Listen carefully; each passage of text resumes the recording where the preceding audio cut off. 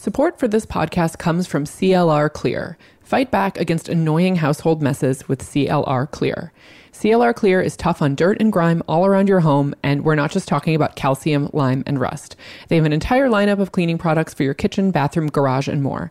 Visit clrbrands.com to learn more. CLR Clear, fight the clean fight. Eileen Fisher designs simple clothes to make your life easier. Timeless pieces in high-quality materials that are responsibly sourced for less impact on the environment and more positive impact in the world. Visit eileenfisher.com and use offer code GIRLFRIEND to receive $25 off your $100 purchase. That's eileenfisher.com, offer code GIRLFRIEND for $25 off. Welcome to Call Your Girlfriend, a podcast for long-distance besties everywhere. I'm Amina Tuso. And I'm Anne Friedman. Today's agenda is a heavy one, I'll be honest, an important one. We are talking about She Said, which is the new book by Jodi Kantor and Twohey, who are reporters, Pulitzer Prize-winning reporters at the New York Times, and about some other things that have been in the news lately related to men behaving badly.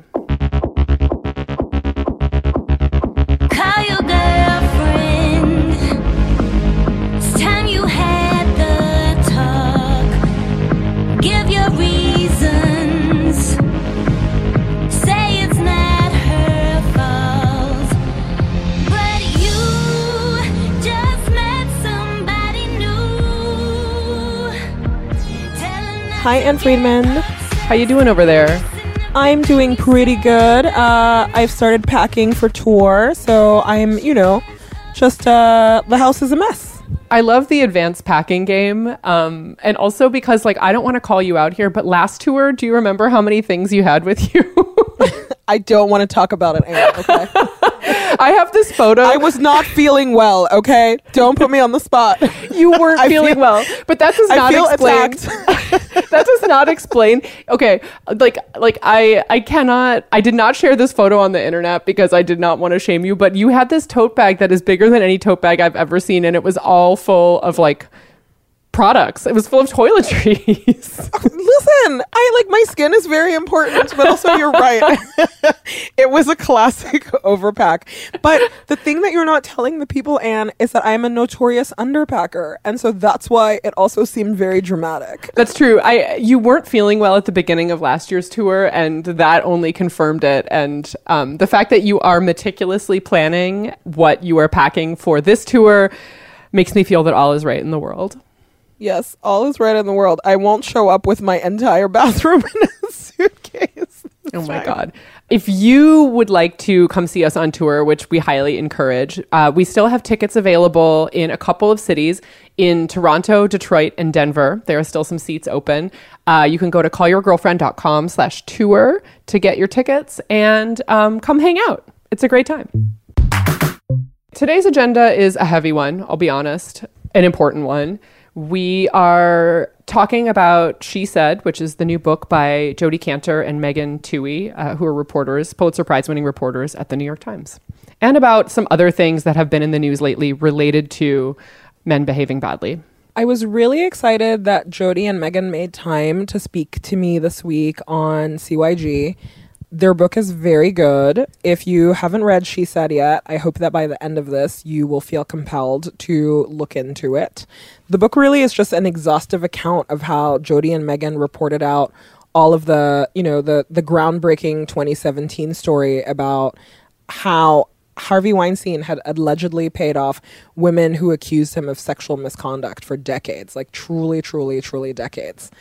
And the book is meticulously reported. The amount of just evidence and work is staggering.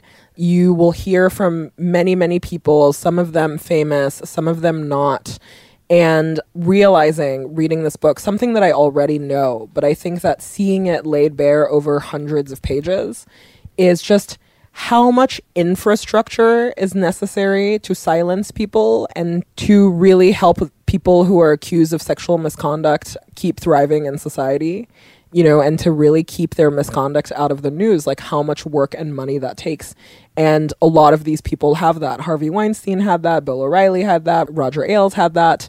And I think that this book is really important in this moment because we are, it's like been 2 or 3 years now since we've been talking about these like explosive allegations. And as Jodi says, a lot has changed and nothing has changed. I'm really looking forward to hearing a lot more of the reaction come out from this book that they've written, because sexual harassment is so pervasive. It's everywhere around us. And as a society, we are grappling with the kind of moral quandary that it is. And today, more than ever, it's very urgent. Yeah, and I really... Speaking of like prevalence, did you see that there was a new study that just came out, published in the Journal of the American Medical Association's Internal Medicine, which says that more than 3 million women in the United States experienced assault as their, and I'm air quoting here, first sexual encounter. That's just women ages 18 to 44 who were surveyed. So the author of the study told NPR that number would be, quote, many millions higher, absolutely, if they had asked this of women of all ages in the United States. So it's not just like, I mean, yes, this book is like focused on this one sort of very prominent case, or like a few very prominent cases, and sort of how very powerful men have set up these systems to get away with truly abhorrent behavior. But also like the fact that assault and abuse of this nature are so commonplace, and often people do not need wealth or a big apparatus of power in order to get away with it, is something that is not lost on me. And one reason why I think this reporting is so important, even though it is about kind of a relatively narrow group of people. So here's my interview with Jodi and Megan. I'm Jodi Kantor. I'm an investigative reporter at the New York Times, and I am co-author of She Said. I'm Megan Twohey. I'm an investigative reporter at the New York Times and co-author of She Said. Jodi and Megan, thank you so much for being on Call Your Girlfriend today. We're thrilled to be here. Yeah, thanks for having us. Like I have told you already, I read your book in one sitting, which is not an everyday occasion for me, because nothing is usually this exciting or juicy or urgent. And there's so many things I feel that because you are reporters, people are familiar with your work. There are also a lot of assumptions that I had made. And I think that the first thing that I was really struck by in reading the book is how you had to do so much work to get access into a world that you are not a part of.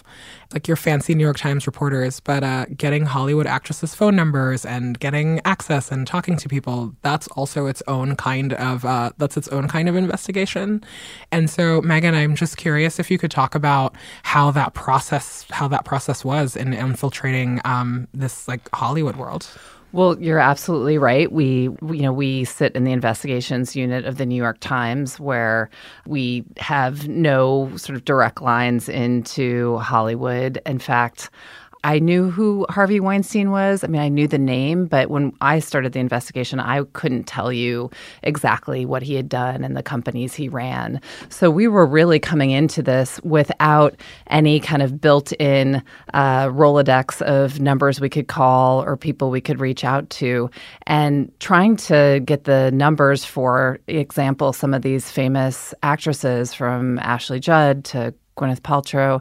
We didn't want to go through their agents or managers. We didn't want to take such sensitive questions through these kind of gatekeepers. Trying to get the numbers and the contact information for those first phone calls were actually sort of mini investigations unto themselves. At the beginning of the story, at least, there's not a lot of compassion for some of these actresses because they're seen as very powerful people. And the feeling that I walked away with was predominantly like, if Gwyneth Paltrow is scared to talk, if Ashley Judd has hesitations about talking, like, what does this mean for people who are less powerful? Jodi, I would love if you could talk a little bit more about how those negotiations went with really talking to women who have more power than other women who were being harassed, essentially, and how tough it was to convince them to go on the record. Well, part of why we wrote this book is to really take you behind the scenes into that process, because Me Too has come to mean so much to so many of us. And so we wanted to kind of bring you to ground zero and say, this is how it initially went down. I mean, first of all, let's stipulate that Me Too was really founded by Tarana Burke many, many years before we did our story. But our story helped spark this kind of worldwide explosion of it. And I think there's kind of a paradox here because Me Too is all about speaking out and sharing your truth and being vocal about these things that happened a long time ago. But in the original investigation, it was really, really hard to get people to speak, sort of in two stages. First, just to get on the phone with us or to meet us in person, and then much harder to get people on the record.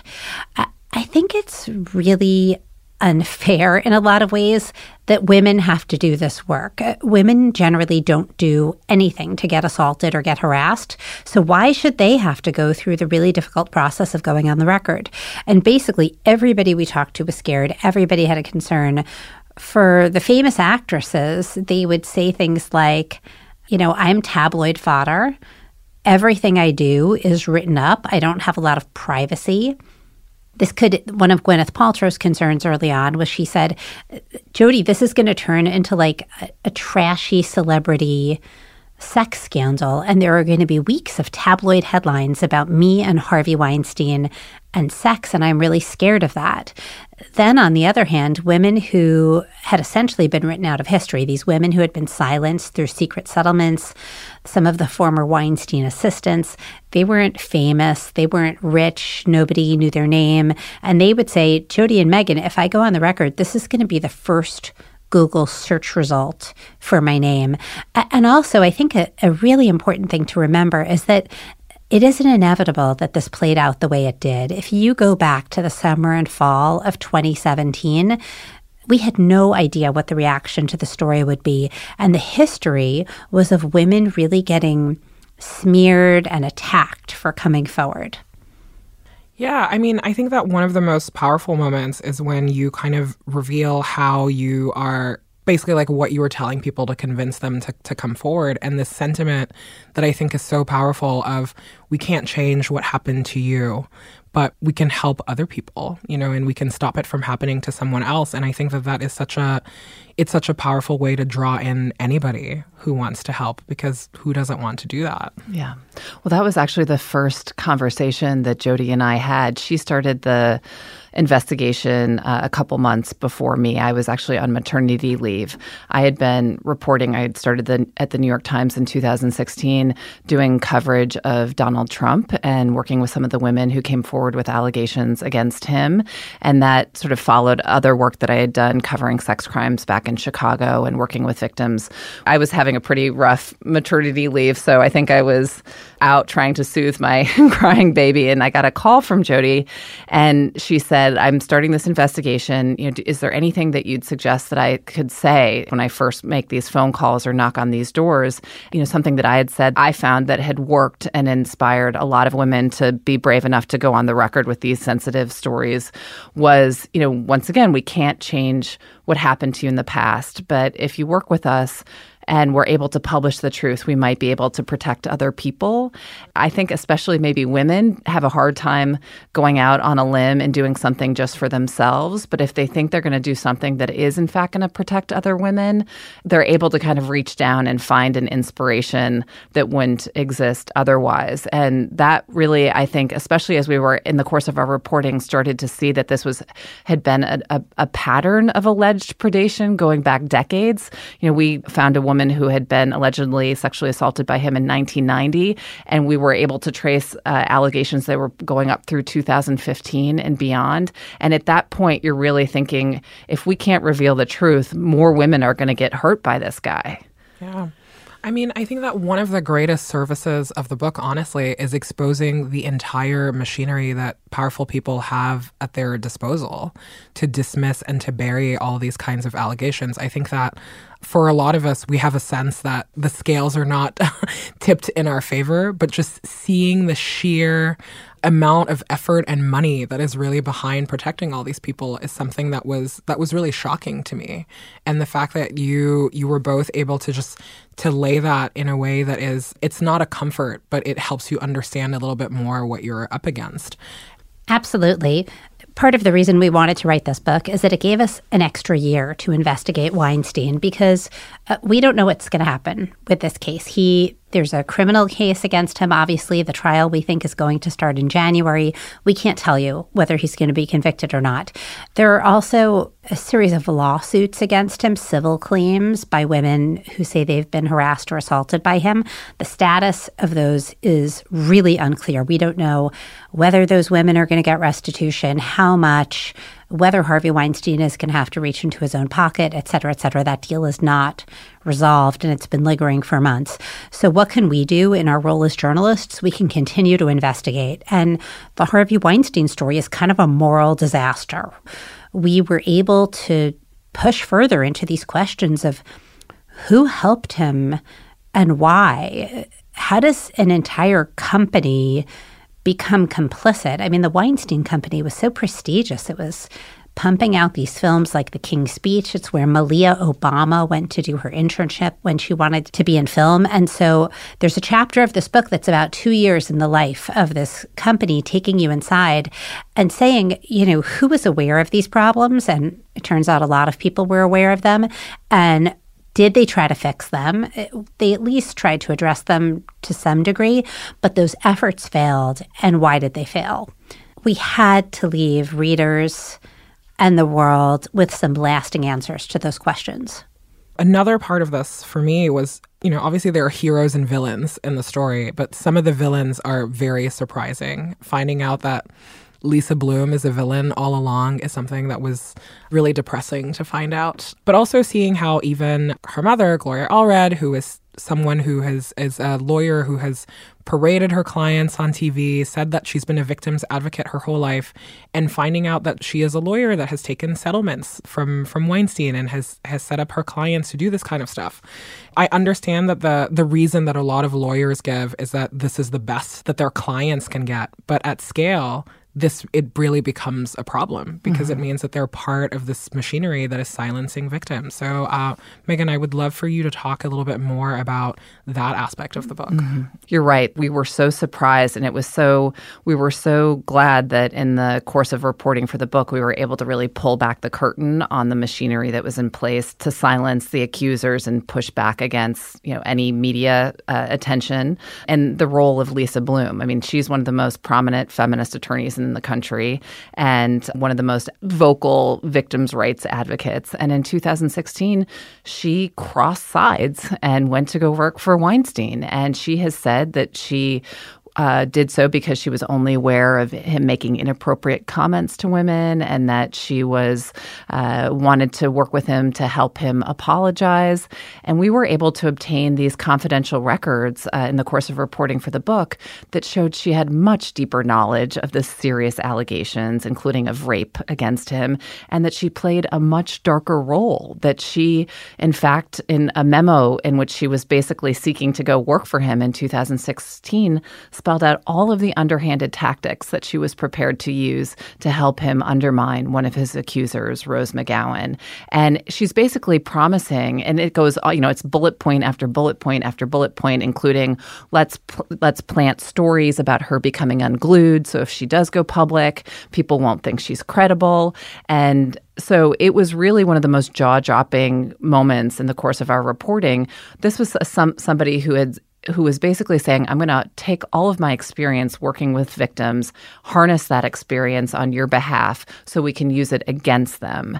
And so, you know, she really ended up kind of emerging as one of the more surprising figures in this machinery that was in place to try to cover up Weinstein's tracks. On the other hand, her mother, Gloria Allred, we realized had become a sort of a surprising figure in another way for the role that she had played. There was a moment in the course of our reporting when we realized that her firm had basically worked on a settlement that had silenced one of Weinstein's victims all the way back in 2004. And these secret settlements have, you know, oftentimes women, when they're become, and not just in the case of Weinstein, but across the country, victims of sexual harassment and sexual assault will go to an attorney because they want to do something about it. They want to try to hold that person accountable and stop him. And oftentimes the advice is they get steered into these, they're told that the best, if not only option, is to accept a settlement, basically accept cash and money in exchange for silence. Beyond that, these restrictive clauses that they have to sign up for are outrageous. I mean, you can't tell your partner, you can't tell your other people in your workplace who might be victimized as well. You can't tell if you want to talk to a therapist about it, that therapist has to sign a confidentiality clause. And some of these attorneys that have been involved in these secret settlements, including Gloria Allred, have done this. In the case of Gloria Allred, she and her firm worked not just with on a settlement that helped silence a victim of Weinstein, but also of Larry Nassar, of Bill O'Reilly. And so we really wanted to also illuminate a lot of the really tough questions that people need to grapple with when it comes to these settlements. Right. And I think that we are just now starting to understand that. But my fear is that nothing is really moving in that direction. There are still people today who are taking those settlements. I really wonder, how does this all end? Well, here's the confusing thing. Everything has changed and nothing has changed.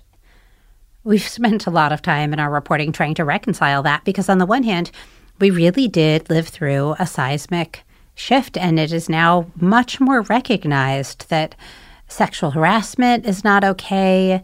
In high school, snapping a girl's bra or patting her butt while she walks down the hallway, that's not okay. These secret settlements are now under question in a much more serious way. On the other hand, if you look at our laws and our systems and our processes, they haven't changed. It's not really easier to report a claim now than it was 2 or 3 years ago. People might be a little more sympathetic. I think there might be more compassion in certain arenas, but the basic process hasn't changed at all. And look, our concern is also that when you look at low-income women, and we did some reporting on this for the book, we focused on a McDonald's worker named Kim Lawson, who's very involved in the fight against, essentially the fight to improve the company's sexual harassment policies. McDonald's, as it turns out, is actually going to some efforts on this. We'll see whether they're going far enough and whether it'll work. But I think if you look at women in America who are serving burgers for $10 an hour, who are getting groped by their male managers, has anything really changed for those women since we broke this story? No. I mean, it's really hard to make the argument that it has. Well, that's depressing. It's depressing, but I hope people read the book and come to the conclusion that facts really can lead to social change. I hope the lesson is that journalism can win and women can win, and that especially when there's clear, overwhelming evidence, it can cause people to take action.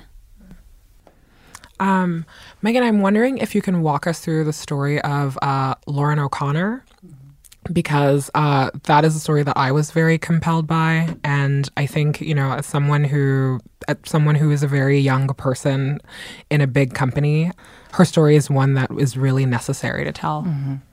Yeah, so Lauren O'Connor is one of the most remarkable figures in the Weinstein story. She was a junior executive at the Weinstein Company, working with Harvey on a variety of projects. And in 2015, she did something that so few other employees ever did. She typed up an extensive memo that she submitted to HR outlining all of the alleged sort of sexual harassment and other abusive behavior that she had witnessed Weinstein engage in during her time at the company. And she submitted that, and pretty quickly, in pretty short order, David Boies, one of the most powerful litigators in the country, who has been probably Weinstein's strongest defender for over 15 years, was among the lawyers who swooped in and basically silenced her through a settlement, basically arranged for her to exit the company and to put her in a position in which she was legally prohibited from ever speaking about this memo again. And we also, in the course of trying to pull back the curtain on what had happened at this company, show that while they had been able to silence her through a settlement, there were people at the company who were made aware of that memo from Harvey Weinstein's brother, Bob Weinstein, his business partner, and the entire board of the company was shown that memo. and they did nothing about it. We're going to take a break, and I'll be right back with Jodi and Megan.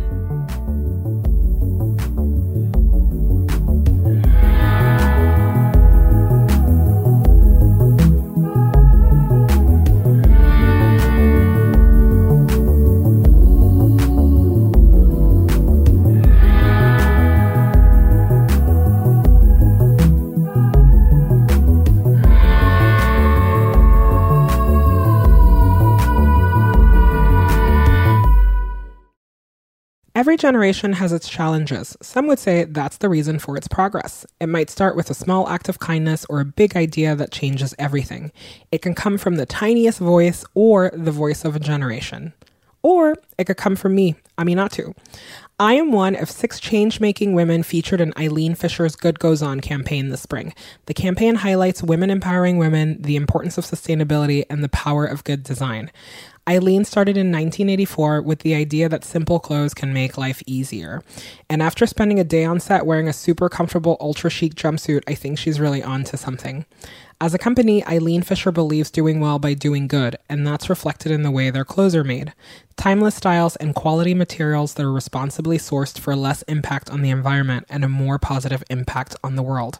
It was a real honor to be featured in this campaign and meet the other women making a difference in their community. I've been a longtime Eileen Fisher fan, so this was a dream come true for me. You can visit eileenfisher.com and use the offer code GIRLFRIEND to receive $25 off of your $100 purchase. That's eileenfisher.com, offer code GIRLFRIEND for $25 off.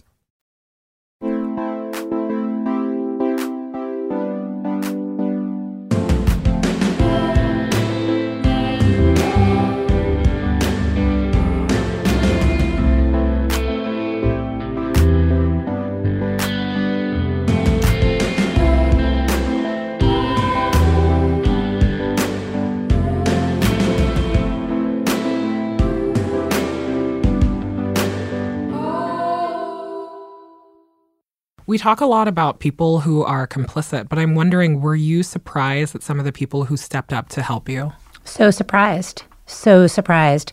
I think it's really true in journalism that at the outset of a story, when you're kind of looking at all the people you may call, you can never predict who's going to end up being helpful and who isn't. But this case was a pretty dramatic one. For one thing, there is a kind of deep throat of the Weinstein investigation, and it's a man. His name is Erwin Ryder. He had been an accountant for Weinstein's companies for 30 years, a lifer. We had been told initially that he was a real loyal soldier. He was still working for the company when he started meeting with me late at night in September of 2017. And what very few people knew about Erwin is that Erwin had become really alarmed about Weinstein's behavior towards women. Not initially. At the beginning of Erwin's tenure at the company, he had kind of caught glimpses of some bad things. And like a lot of other employees, he hadn't really given them attention. He hadn't really acted. But it was in 2014. And just to show you how all of these cases affect one another, it was partially the Cosby news that had really alarmed him, because he saw he saw everything that was pouring out about Bill Cosby, and he was beginning to hear more chatter about problems with Weinstein around the office. And he put 2 and 2 together, and he said, are we going to have a Cosby problem at this company? And initially, his concern was not actually for the women, it was for the company. He said this could really destroy this business. And so for the next 2 years, Erwin tried, basically without any success, to do something about it. And so when I contacted him in that fall of 2017, it turned out that I was contacting somebody who had really tried every other avenue to try to do something and turned out to be willing to help us. Another real surprise for us was that Gwyneth Paltrow was willing to be so helpful to us. We barely thought we should call her at the start of this investigation. She was Weinstein's biggest star. We thought she was like the golden girl of Miramax. That was her reputation. But lo and behold, at a time when very few people in Hollywood were willing to talk to us, she really was. She told us her story. And also, what we've never really been able to share until now is that she spent a lot of the summer of 2017 very quietly contacting other women in Hollywood to see if they would speak with us. And at the same time, Weinstein was really kind of obsessed with the question of whether she was speaking to us. And so at one point, we actually got a panicked series of phone calls and texts from her because she was hiding in the bathroom of her Hamptons home. Weinstein had showed up at a party at her house early, and she was very scared that he was going to corner her and interrogate her about whether or not she was speaking to us. Right. And the thing that you end up exposing is that part of why he is so obsessed with her is because for years he had held her up to other women that he was trying to harass as an example of the kind of career path that they could have. And it wasn't true. And it was frankly like very, it's a very disgusting pattern. It was something that came out. I mean, one of the last pieces of reporting that we did for this book in the epilogue was a group interview in which we brought together women who had been part of our reporting. You know, this fall marks the 3-year anniversary of the Access Hollywood tape, the second anniversary of the Weinstein story, and the first anniversary of Christine Blasey Ford testifying about her alleged sexual assault by Kavanaugh. And so we brought together women who had been central figures in all 3 of those stories, who had helped kind of spur this social change. And we conducted a group interview in which we asked them about what the experience of coming forward had meant for them. So, you know, there was Christine Blasey Ford. There was some of the first women who participated in our Weinstein investigation and went on the record, from Laura Madden to like Gwyneth Paltrow, for example. And there was Rachel Crooks, who had been one of the first women to go on the record with her allegation of sexual misconduct against Donald Trump in 2016. And it was really interesting to hear them sort of swap stories about what that process had meant for them, what it was like on the other side. And Gwyneth did, in fact, tell this story about how what had been so about the sort of surprising difficulty that she had after going forward and going public with her allegation against Weinstein, which is that she had started to receive. After that, she had started to get phone calls from other women who Weinstein had preyed on over the years, and learned that she had actually kind of been part of his that he had invoked her in his predation, that he had basically held her up, saying, if you if you kind of submit to me, you're going to get what Gwyneth Paltrow had. Look what I did for her. Look what I did for her career.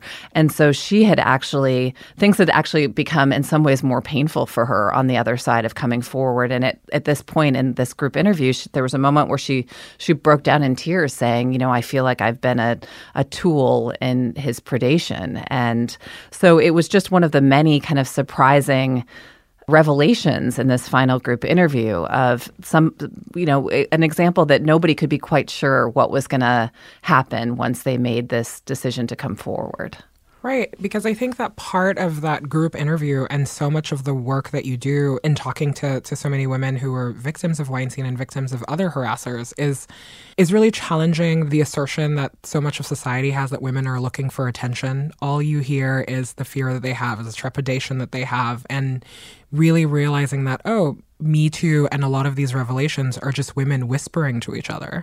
It's not actually the witch hunt that we were told that is coming. I'm just curious about your own personal thoughts about that, about the predominant idea that we have of women who come out for all of these stories, or that they are, you know, they're like fame seeking, or they're gold digging, or they're, you know, and those are like very generous terms. And the truth of what has actually happened is that they are just trying to tell the story of what happened to them, and they're doing it in service of helping other people. It's funny. I mean, listening to you, I think about our sources across the whole span of this reporting, starting with, you know, Megan wrote some of the first articles documenting problems with Trump's treatment of women in 2016. After the Weinstein story, I broke the Louis C.K. story with 2 colleagues. We worked on the Epstein story this summer. I think it's a real tension in our work, Amina, because on the one hand, we do try to persuade women to go on the record. We make the case that this is in the public service, that we are going to handle this with as much dignity as possible. We do a lot of work to verify these allegations and to give context to what happened. So we make sure that we're on really solid factual ground before the stories are published. But I think we don't make easy promises about what will happen when they come forward, because we have seen all kinds of outcomes. I mean, just in the group that Megan was just talking about at that gathering, you do have someone like Ashley Judd, who has basically been given a hero's welcome since she came forward.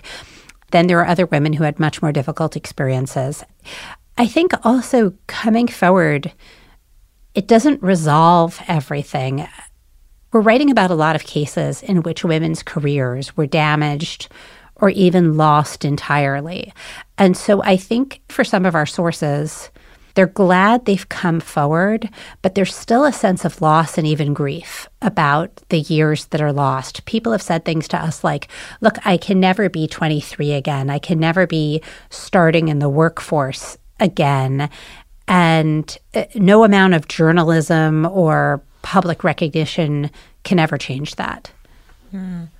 I'm glad that you mentioned Christine Blasey Ford, because I was surprised to see her included. I was like, great. I was like, new avenues for this story.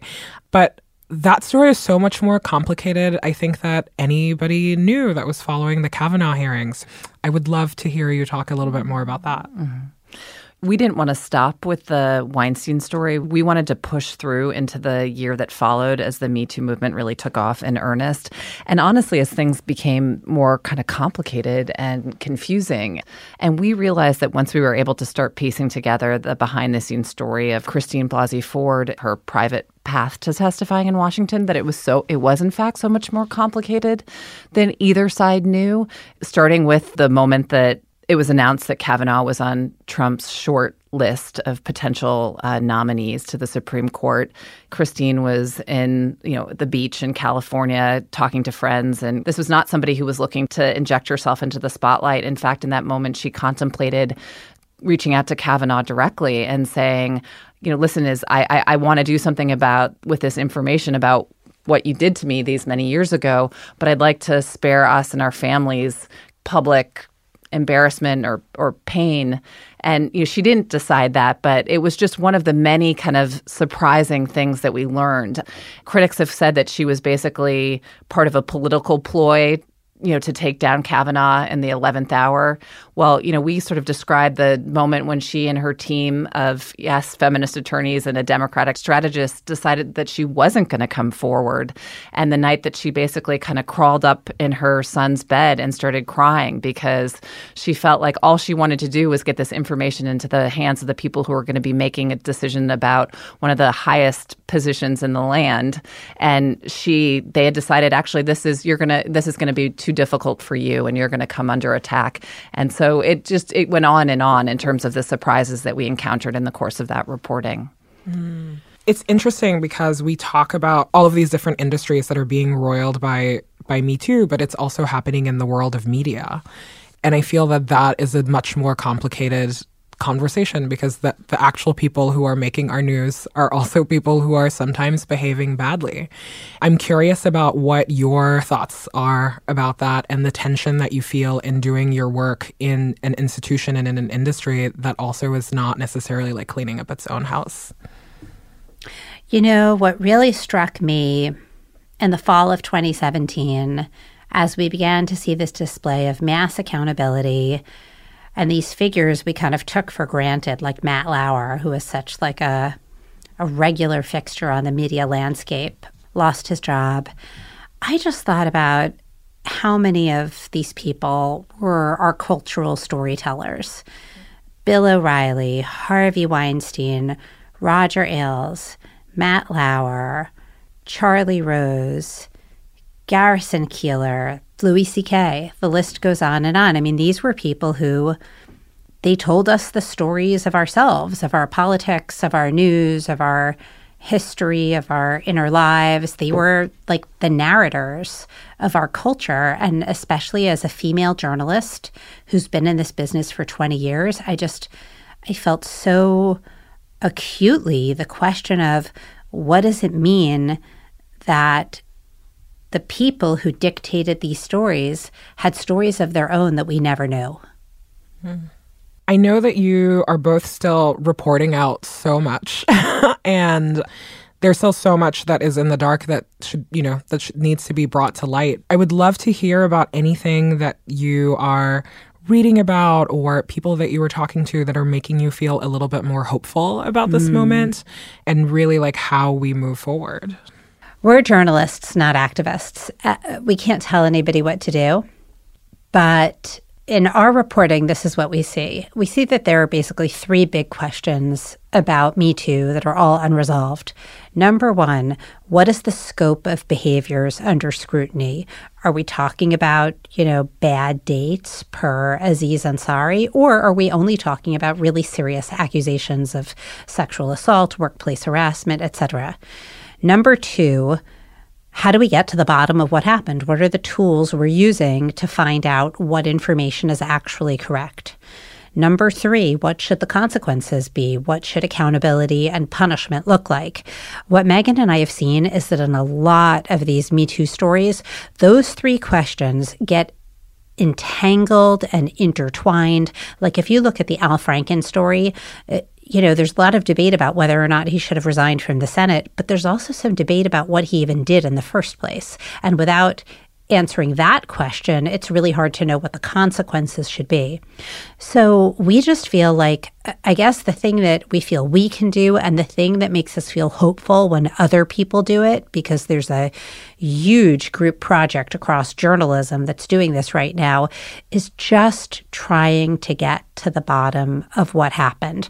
These stories are really, really painful, but there's also a lot of empowerment in finally figuring out the truth. There can be a sense of solidarity, a sense of satisfaction in finally knowing what happened, the kind of accountability of just having this stuff out in the open. I think that's a source of hope. I just feel like you can't solve a problem that you can't see. And for a long time, none of us saw this problem as clearly as we should have. And Megan and I are just going to do everything we can to make sure that the problem keeps getting seen. And I think that another one of the reasons that we wanted to write this book is we do think that it's ultimately a hopeful book. What we show is that when brave individuals and sources come together and an institution is willing to stand up to a bully and intimidation, that the facts can win, that the truth does matter. I would love to hear you both talk about the role that you think friendship plays in your work and particularly in writing this book. Well, the funny thing is we did not know each other at the outset of this project. I had met Megan. She was new at the time. She was really busy. I mean, I think I felt like basically empathy for you because I had had 2 kids at the times. And in 2016, when you came, I saw you doing this intensely difficult Trump reporting, not only about the sexual abuse allegations, but also about things like his taxes. And then I saw your growing belly and that you were having a kid. And I just, I had lived enough of that life to know this is really, really hard. But we didn't know each other. And when Rebecca Corbett suggested that I reach out, that's our editor, when she suggested that I reach out to Megan in those early weeks of the Weinstein investigation, when Megan was still out on maternity leave, I was like, I had thought of Megan as somebody pretty different than me, a sort of just a different personality. But it turns out that we had some life experiences in common that were so similar, and we kind of formed our own little pattern of 2. And I think that really speaks to a bigger theme in this material and a reason the book is called She Said, which is that women don't always see the patterns that govern all of our lives. We put each other into these sort of separate little boxes and don't always see those commonalities. And then the obvious thing is that working together, whether it's Megan and I as journalists or sort of our sources coming together to collectively speak out about somebody like Harvey Weinstein, it is so much more powerful than anything in isolation. But when I started this investigation, I had no idea what it would be like working with Megan. And I certainly did not expect that I would end up with someone who basically feels like a sister to me now. Yeah, I think that there's, I think we see in kind of pop culture and movies and TV shows a lot of depictions of like male partners, like work partners, the sort of cops who are teamed up, the detectives who are teamed up. And it was actually, I think another thing that we were glad to be able to do in this book was to show what two female partners look like in action, and especially as they start to kind of work with more a widening group of other other sources and women who participated in this investigation. And so when it comes time to write a book, I think that there's no substitute for partnership, and it can be such an isolating experience. But I think that it really makes a big difference when you have a partner and a friend by your side. Well, thank you both so much for joining us today. She Said is available wherever you buy books. Pick one up for someone that you love. Megan, Jodi, thank you so much for joining us. Thank you. Thanks for having us. Are you boiling with rage? If you haven't already, check out our episode, A Woman's Anger with Rebecca Traister, for more on the political impacts of women's anger throughout history. Wow. I was already very, very compelled to read this book, and now I am I'm racing. I'm racing to get it. Yeah, a thing that's really interesting too is that, as we discuss in the interview, is that they also tell the story of Christine Blasey Ford, who eventually came out to testify in front of Congress about her experience with now Supreme Court Justice Brett Kavanaugh. I can't believe we have a Supreme Court Justice named Brett.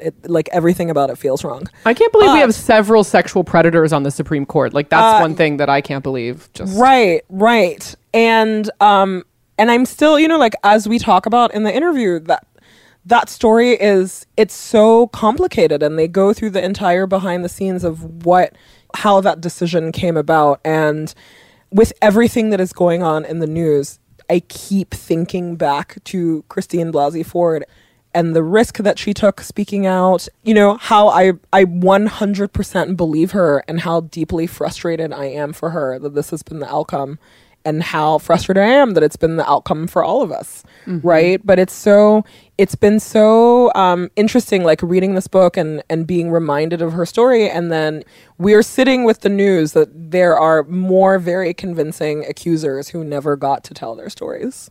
Right. And also the way that this is really bringing up, I know we talked about it at the time about how difficult it was for people who are survivors to be living in a news environment where this stuff is in every headline, particularly when it is people saying that this is no big deal, or it's just some childish prank or something like that. The kind of diminishing language that I think has accompanied a lot of the discussion of the kind of behavior that Kavanaugh was accused of.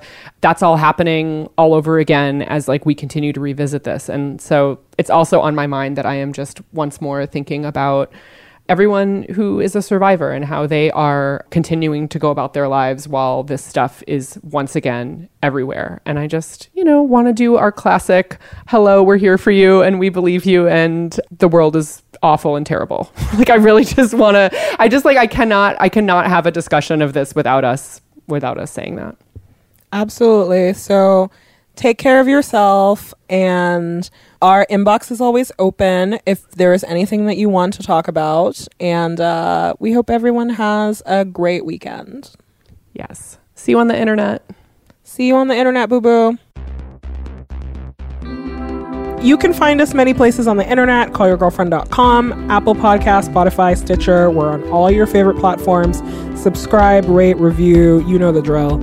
You can call us back. You can leave a voicemail at 714-681-2943. That's 714-681-CYGF. You can email us, callyrgf@gmail.com. Our theme song is by Robin. Original music composed by Carolyn Pennypacker Riggs. Our logos are by Kanisha Sneed. We're on Instagram and Twitter at callyrgf, where Sophie Carter-Kahn does all of our social. Our associate producer is Jordan Bailey, and this podcast is produced by Gina Delvac.